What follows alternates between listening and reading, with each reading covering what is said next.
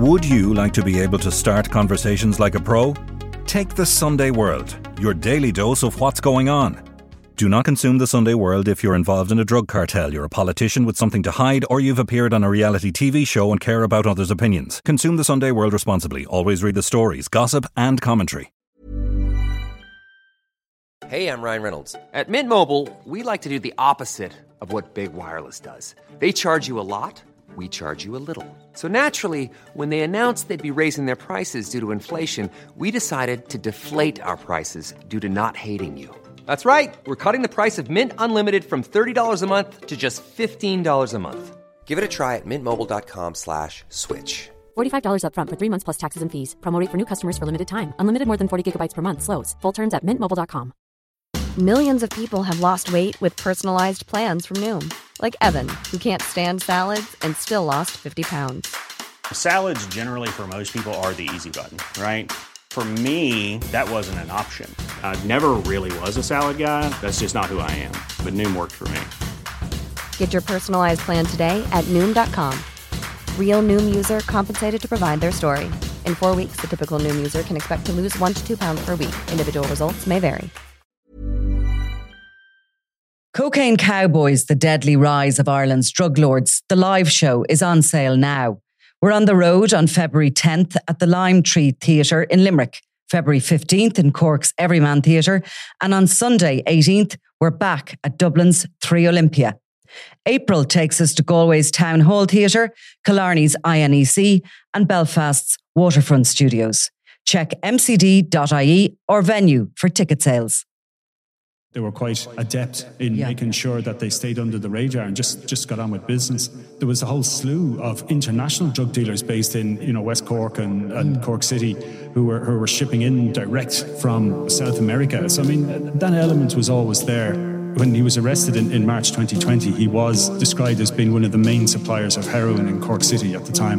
I don't think these criminal convictions actually reflect the level of criminality that he's involved in. I'm Nicola Tallant, and you're listening to Crime World, a podcast about criminals, drugs, and the sins of the underworld in Ireland and across the globe. A convicted killer and drug dealer has been jailed in the same week the Criminal Assets Bureau seized his County Cork home. John Keith O'Donovan's run of bad luck saw CAB granted a High Court order to have his house declared the proceeds of crime just days before he added to his 51 criminal convictions. Today, I'm talking to Eamon Dillon about the mid-level Cork criminal, described as one of the region's most prolific heroin suppliers to the city. This is Crime World, a podcast from SundayWorld.com. Eamon, a Cork drug dealer has had a really bad run of luck and everything kind of came on top of him at the one time. Yeah, I think John Keith O'Donovan had a bad week last week, all right? Yeah. On Wednesday, he lost his house to the Criminal Assets Bureau, and on Friday, he got another year in jail. Right. Adding to his, I think, 51 criminal convictions that he's had over the years. I suppose he's one of these guys that we always get interested in all of a sudden. He's probably very well known in where he's from, originally Grona in kind of North Cork City.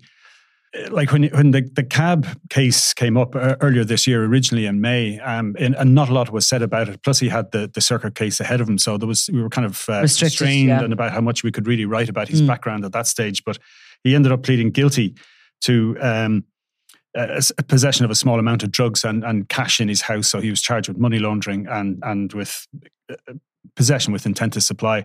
And I suppose the circumstances of his arrest in May 2020 were of interest as well, in that there was a tip-off from the guards that he was on his way to Dublin to buy heroin from a contact there. And then on the way back, they were coming through Mallow. And there was a guarded checkpoint. Now, they were actually under surveillance, and I think there was the armed support unit were there, like with the uniform. And I think they needed some encouragement to stop it. He was shot and grazed with a bullet in the shoulder. So that was, I suppose, the start of his bad luck. And that case then wrapped up last Friday when he pleaded guilty. And May 2020 was COVID days. I mean, it wasn't May, it was March. And it was literally, it was literally 2 days before the full lockdown, but really? Restrictions had already started. Right. So there had been guarded checkpoints about, I think at that time, making sure people were kind of, the likes of the St. Patrick's Day parades had all been cancelled. The rugby internationals had been cancelled.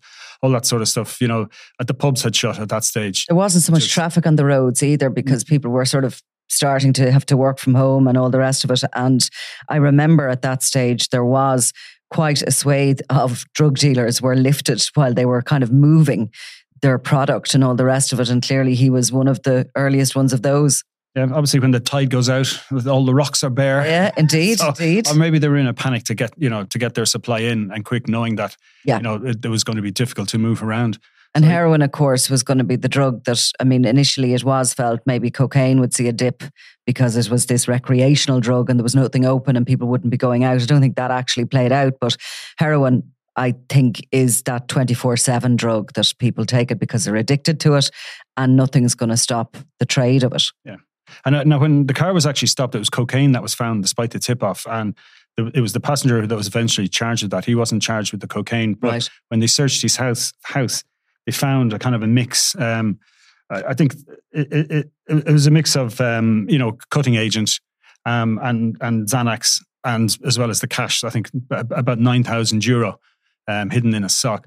Now, they went through, like in the cab case and the affidavit, they go through his criminal convictions, and a lot of it is nuisance enough. But one of them was for manslaughter, where he stabbed, pretty much randomly a neighbour that, basically a drunken row, and his neighbour was stabbed in the groin and bled to death. And this is somebody they grew up with, people they knew, the family were friends, the whole lot.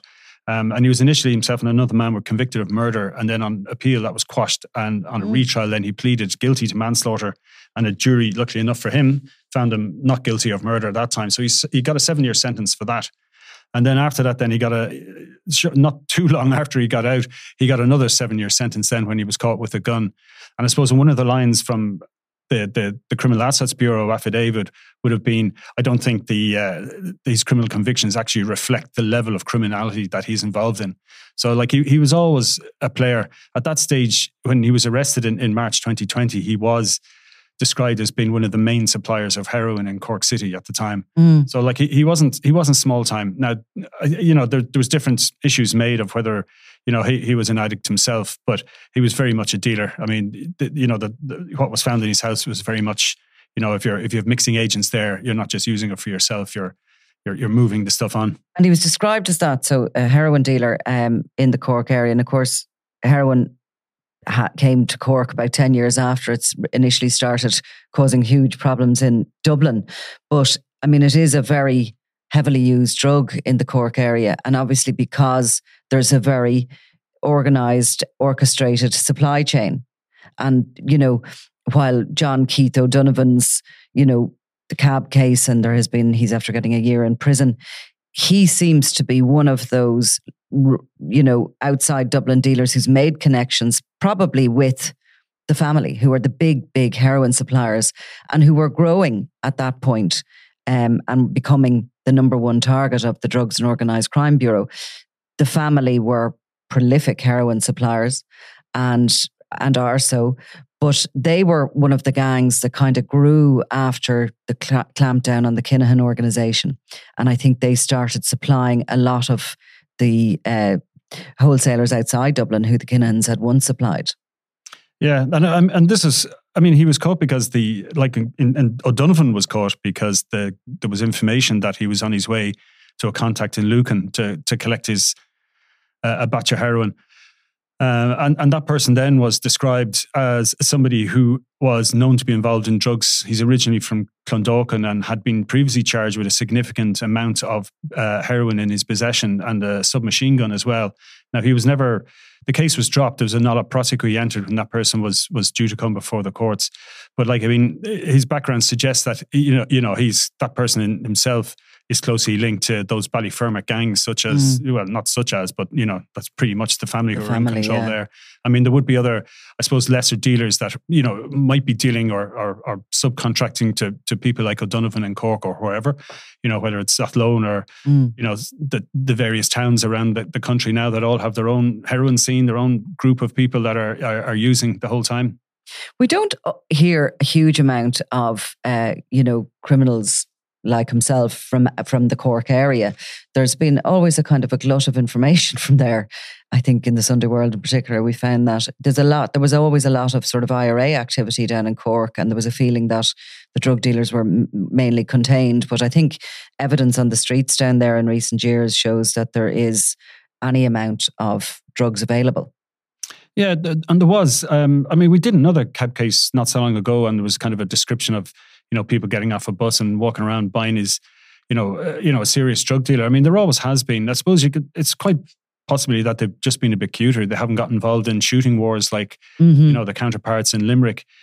Over the years, some people have come out of Cork that it's quite staggering how big they've gotten before we've gotten to hear about them. They were quite adept in making sure that they stayed under the radar and just got on with business.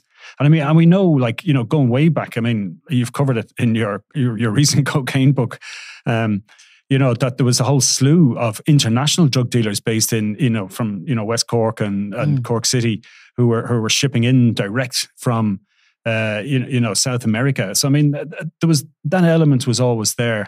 And maybe that's why, we never got kind of the stupid, street feuding going on, because there was such a potentially heavy element in the background that we're just able to simply and quickly keep a lid on things. And there was also that Cork Mafia, of course, who were very heavily connected with George the Penguin Mitchell.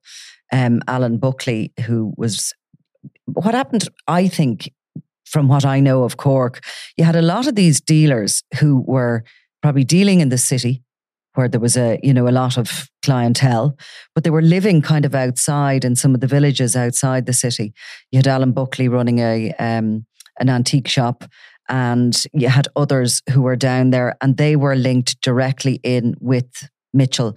In actual fact, when Gardaí raided Mitchell's ecstasy making factory, it was he and Alan Buckley that were suspected of running that.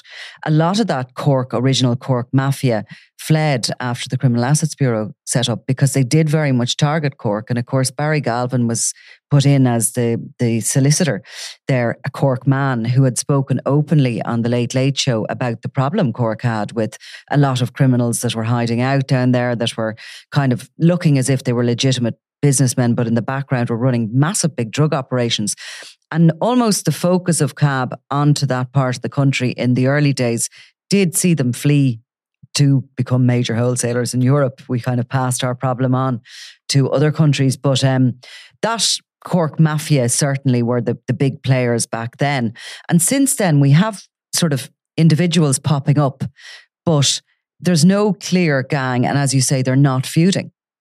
Yeah, and even if you see with O'Donovan, the fact that he was travelling to Dublin to buy, supply, rather than it being delivered or someone else, that there wasn't somebody directly importing heroin into Cork, that it was coming via Dublin, suggests that maybe they're just not at the same level. And that, I suppose heroin is one of those kind of niche areas that some drug dealers will deal everything except heroin. They do feel, that's a step too far, as if somehow running a murderous cocaine gang is fair enough, but a heroin dealing is spreading misery. Yeah, exactly. And somehow it's seen as a I suppose it's down the pecking order in the criminal world, that if you're dealing heroin, that there's something wrong with you, that you're making it obvious you're completely amoral. Whereas I suppose with the other drugs, you can argue it's recreational and people are making a choice whether they go out and enjoy themselves at the weekends or not.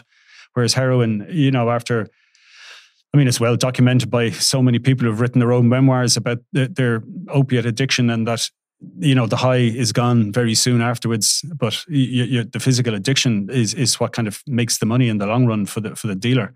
So, it is guaranteed money in, isn't it? It's the least ethical, I suppose, version of being a drug dealer. So what about O'Donovan, and where was this house that he had purchased, or that the CAB have now seized? Yeah, Mona Taggart is the townland, and it's northeast of Cork City. Sorry, it's northwest of Cork City. And it is literally in the middle of nowhere. Now, he bought it for £20,000 in 1996. But again, they were suggesting that it was now worth about €200,000. So it was worth, the Criminal Assets Bureau is worth their while going after it. Looking at it, it's surrounded now by kind of the fabulous country mansions that are been built by other people. And this, it's pretty much a kind of a small little cottage on a sliver of land. But, it's in a nice area. Mm-hmm. It is very rural. And was he living in it? And was he also in a council house in the city? No, he was. Well, look, I mean, these guys move around, and they're in different places. But he was very much the sole occupant of that house. I mean, this is where they found the drugs. So this is where, I'm sure his neighbours would have been pretty horrified to find that their rural idyll, they were sharing it with a city drug dealer. I mean, his family home was Spriggs Road, his mother's house, which was also originally part of the Criminal Assets Bureau. I suppose legal action against him, but there was an agreement reached in that, and that was returned to the mother. That was considered both were legitimate means, as were a number of bank accounts that had been frozen, and some of that was returned as well. Now, there was, I think, in total about 9,000 in one account, and then there was the cash that was seized in his house. And that was all, now deemed the proceeds of crime. But in terms of his mother, her story was accepted by the judge. She had offered her own affidavits, showing that she had worked all her life and that she had saved, a modest amount of money, and that the assets that had been identified as CAB as potentially being the proceeds of crime were deemed not to be. And she was able to keep her property as a result of that. Well, she certainly was able to settle with CAB, and the house was returned to her. And so the house was bought so long ago, and how did CAB unravel the finances then? Are they able to go back that far into bank accounts, into social welfare payments, into people's, tax returns? Well, in this case, it was simple enough in that they just knew he'd been living there and he was the only one. And the mother in whose name this house was bought never left Spriggs Road. So she was never in the house that was in her name. Right. And then just to make it really easy for them, I think just last year, or it was actually just last October, O'Donovan put the house up for sale, and he was the only person dealing with the estate agents, and he represented himself as being the sole and only person with an interest in this property. So, it was pretty much admitted in the end that this house was his. Shot himself in the foot, in other words. Yes, after being accidentally shot in the shoulder, or shot, not accidentally, but being shot in the shoulder. Having hidden out there for a long time and having, hidden, he has his convictions and all the rest of it, but he managed to hang on to that asset for a long time. Well, I mean, it did help, I suppose, being in jail for 14 years. You're not going to get into too much trouble, like in terms of your house. I mean, he bought it in 96. I mean, he was in prison, from about 2000 and whatever it was, 2002 or 2001 for at least 5 years. And then again from 2010 till, probably about 2015 again. So, I mean, he got 2 7-year sentences, and there was other sentences involved in between. He spent a lot of time in prison. So, he's managed to get into a lot of trouble despite being in prison all those years. I mean, he's racked up a lot. And as was said, it didn't really reflect his involvement in crime, those convictions that he has. No, the local profilers that are trained up by the Criminal Assets Bureau are excellent at identifying sometimes the likes of O'Donovan, who appears to have been easy pickings for the state to have taken that home, probably valued at over 200,000 into the state coffers. That's a nice little payday for the state.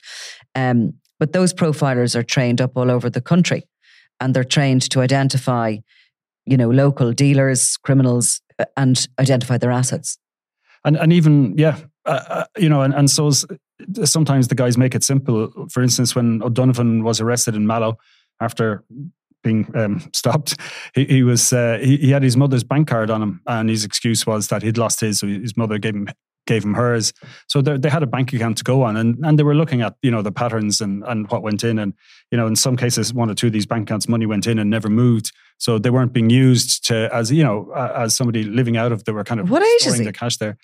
He's 49, I think, now, or something like that. Sure, my mother would give me her bank card if I lost mine. But well, it depends how much money you give your mother. If you buy a house in her name, she might. Yes, indeed. So anyway, what else had the CAB to say about him? And was there suggestion that he had an organised gang around him, or is he a sole trader as such?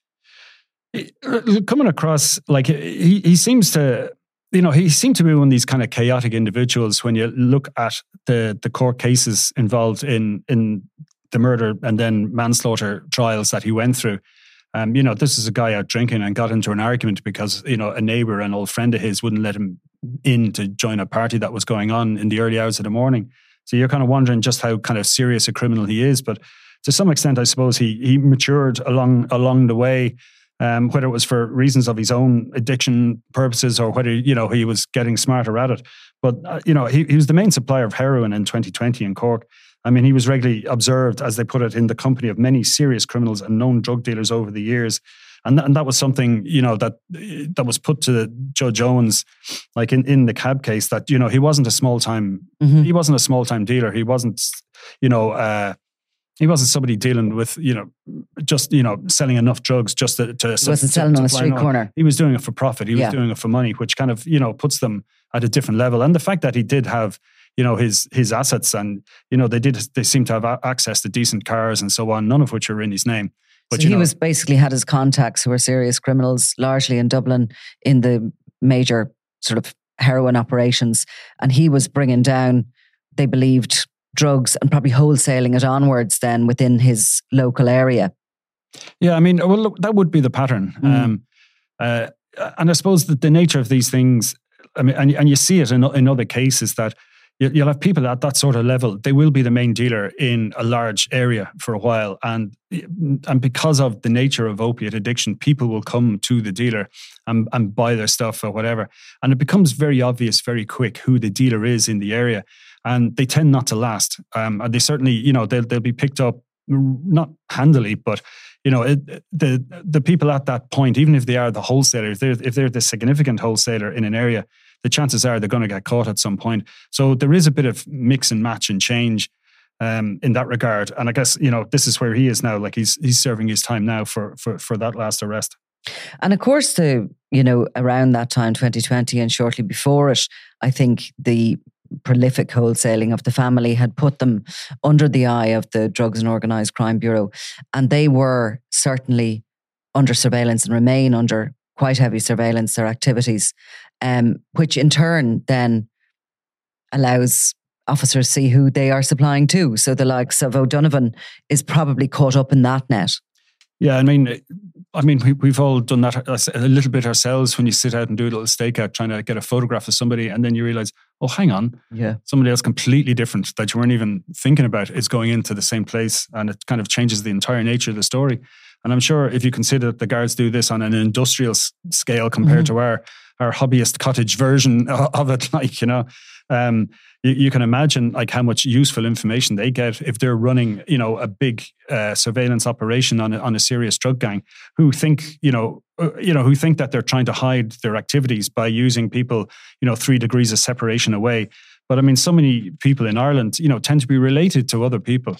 And it's like everybody is somebody's next door neighbor, and in Ireland, you get to that next door neighbor a lot quicker than you would in, I don't know, London or New York or somewhere like that. So, I mean, it's not a great country for hiding your activities in that regard. So, I mean, a concerted surveillance operation on any gang is going to yield a lot of results very quickly. Absolutely.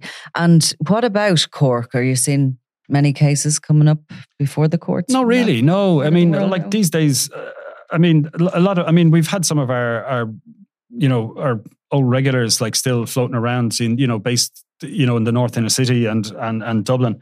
But otherwise, like you were starting to see the fruits of kind of the concerted effort to tackle the Limerick money laundering.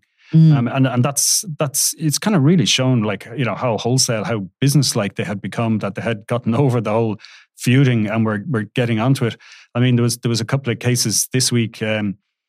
Warren and Vicky O'Hare, they were sentenced in the special criminal court this week for €59,000 of unexplained wealth that had gone into their home. They were found guilty and there was a sentence hearing this week and they haven't actually been sentenced yet. That's put further back. Warren was very much putting up his hands there. He was described as being part of the Keane gang. Yeah.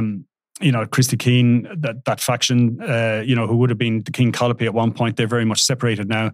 The Keanes aren't so much based in the island field now, and this has all come out that they're very much, Garryowen based. So, you've had Dermot Plum McManus, who is a guy that, we wouldn't necessarily have heard of before, but like he's another trusted, lieutenant of Christy Keane. So these guys are kind of, even though they mightn't be getting, long sentences or any as yet, but they're being dragged into the light, and it does affect their ability to operate. I mean, okay, 60,000 euro, like in the case of the hares, it doesn't sound like a whole lot. Sounds like a lot to me. Well, it's a kilo of cocaine, in retail terms, and it's 3 kilos in wholesale terms for these guys. So it's not a whole lot in terms of what the gangs are doing. I mean, we saw it with the Bone Motors case, where it was on a much bigger scale. Like the profits went from 5 million to 8 million within a year. So that's 13 million going through this basically bogus company that was set up specifically to launder all the money. And you had people from both sides of the so-called feuding divide, going through this board of governors that were running it, and the likes of Plum McManus and Christy Keane at meetings with John O'Donoghue in Rathkeale to discuss all this.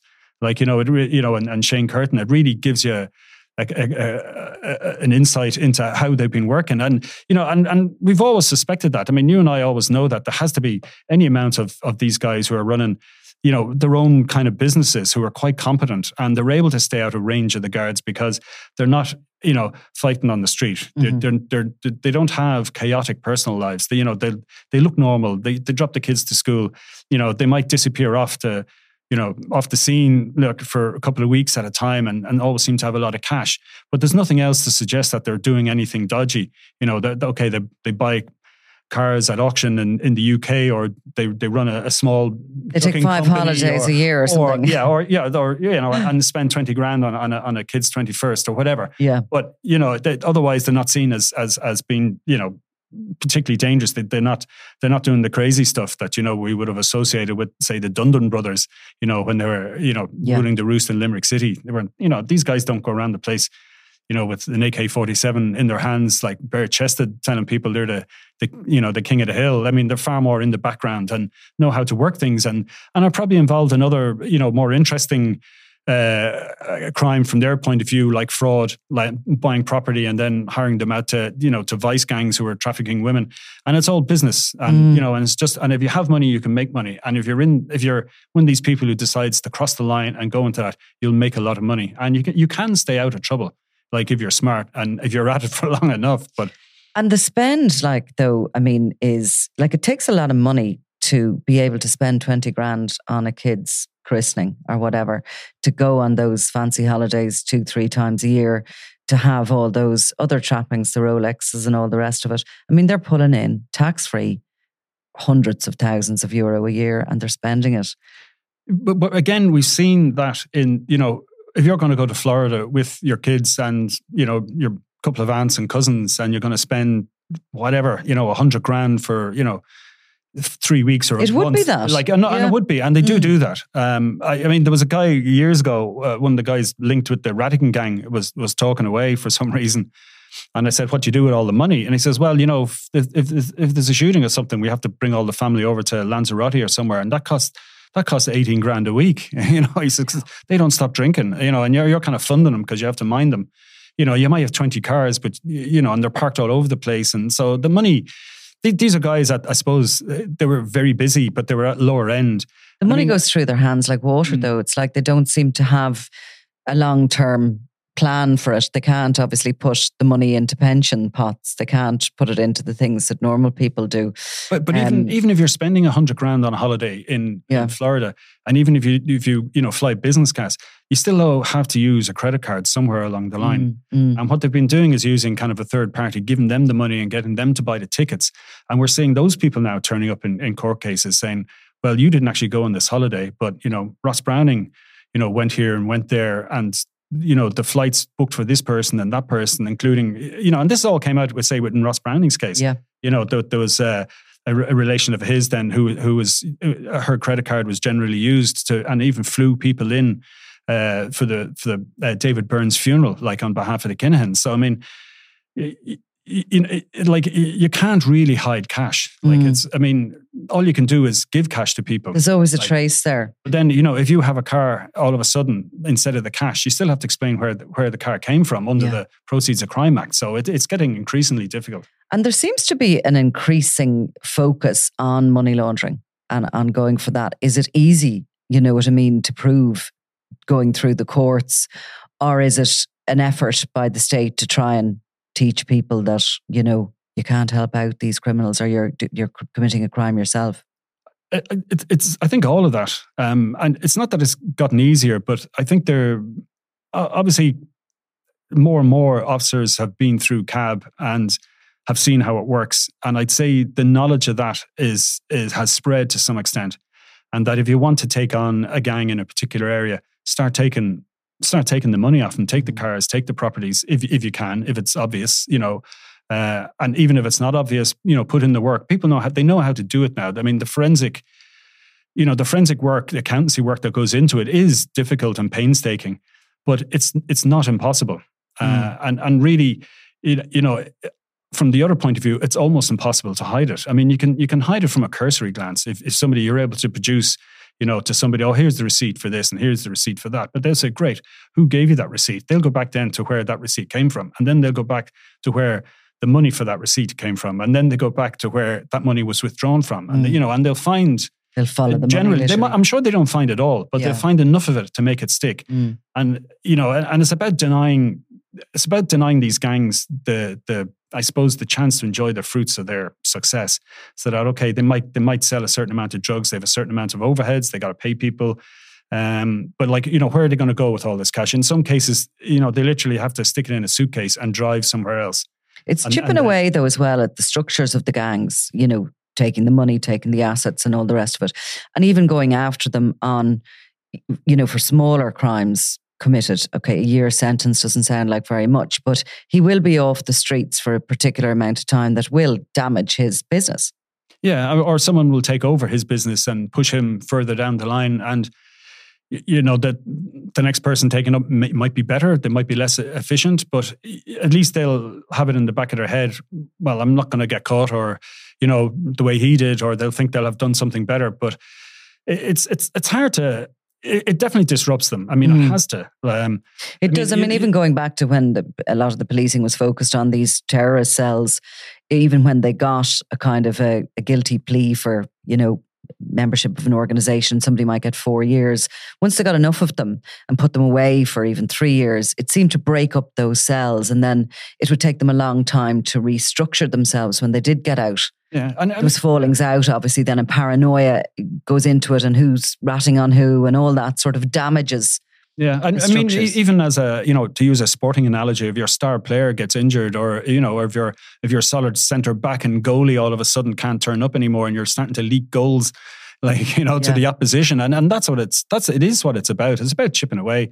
And I mean, you know, I suppose you've even heard it, like, you know, after the events last Thursday night, you know, for people want immediate results and they want to see immediate justice, but it doesn't work that way in a democracy. I mean, and policing is a 24-hour job. They need to work away at these gangs constantly. And you know, and I suppose in over the years, like, we've seen the issue where focus has drifted off for whatever reason. And then, you know, it suddenly comes back, and, you know, there's major operations launched against big drug gangs because they've just gotten too big, and suddenly they've crossed the line, or, you know, their political will suddenly comes into it, and they're being, you know, people are being pushed to do it, or suddenly given the resources that they'd been denied to do previously. So I mean, it's a constant battle in that sense, and the idea that we're going to see a swift overnight, you know, end of it all, and, you know, complete rout and victory of the forces of law and order and polite society, that's never going to happen. Not because realistic. too many members of polite society like their little bit of cocaine at the weekends, and too many people are sadly addicted to opiates and sometimes resort to, you know, heroin. You know, I mean, it's probably not a problem for the middle classes because they can go to a consultant and with, you know, dodgy neck pains or whatever and get their OxyContin. Some of them can afford it, you know. And you know, you can continue in heroin addiction until old age if you can afford it, and it doesn't affect your health. You're getting the good stuff, the pure stuff. But interesting to hear a story from Cork, and, you know, a kind of a mid-level guy, John Keith O'Donovan, and interesting to hear that he's had this run of bad luck.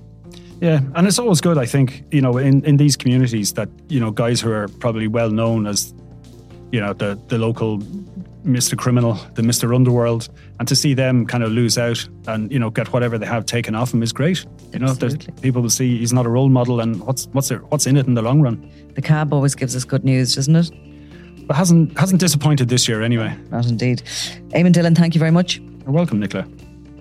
You've been listening to Crime World, a podcast from SundayWorld.com. Produced by Ian Mullaney and edited by me, Nicola Tallant. Research assistant is Claude Amini. If you like this show and love true crime, leave us a review. Or why not download the free SundayWorld.com app for lots more stories from Ireland and across the globe.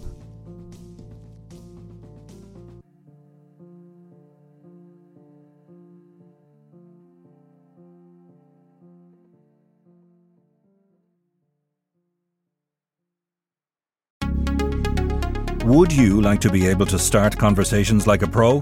Take the Sunday World, your daily dose of what's going on. Do not consume the Sunday World if you're involved in a drug cartel, you're a politician with something to hide, or you've appeared on a reality TV show and care about others' opinions. Consume the Sunday World responsibly. Always read the stories, gossip and commentary.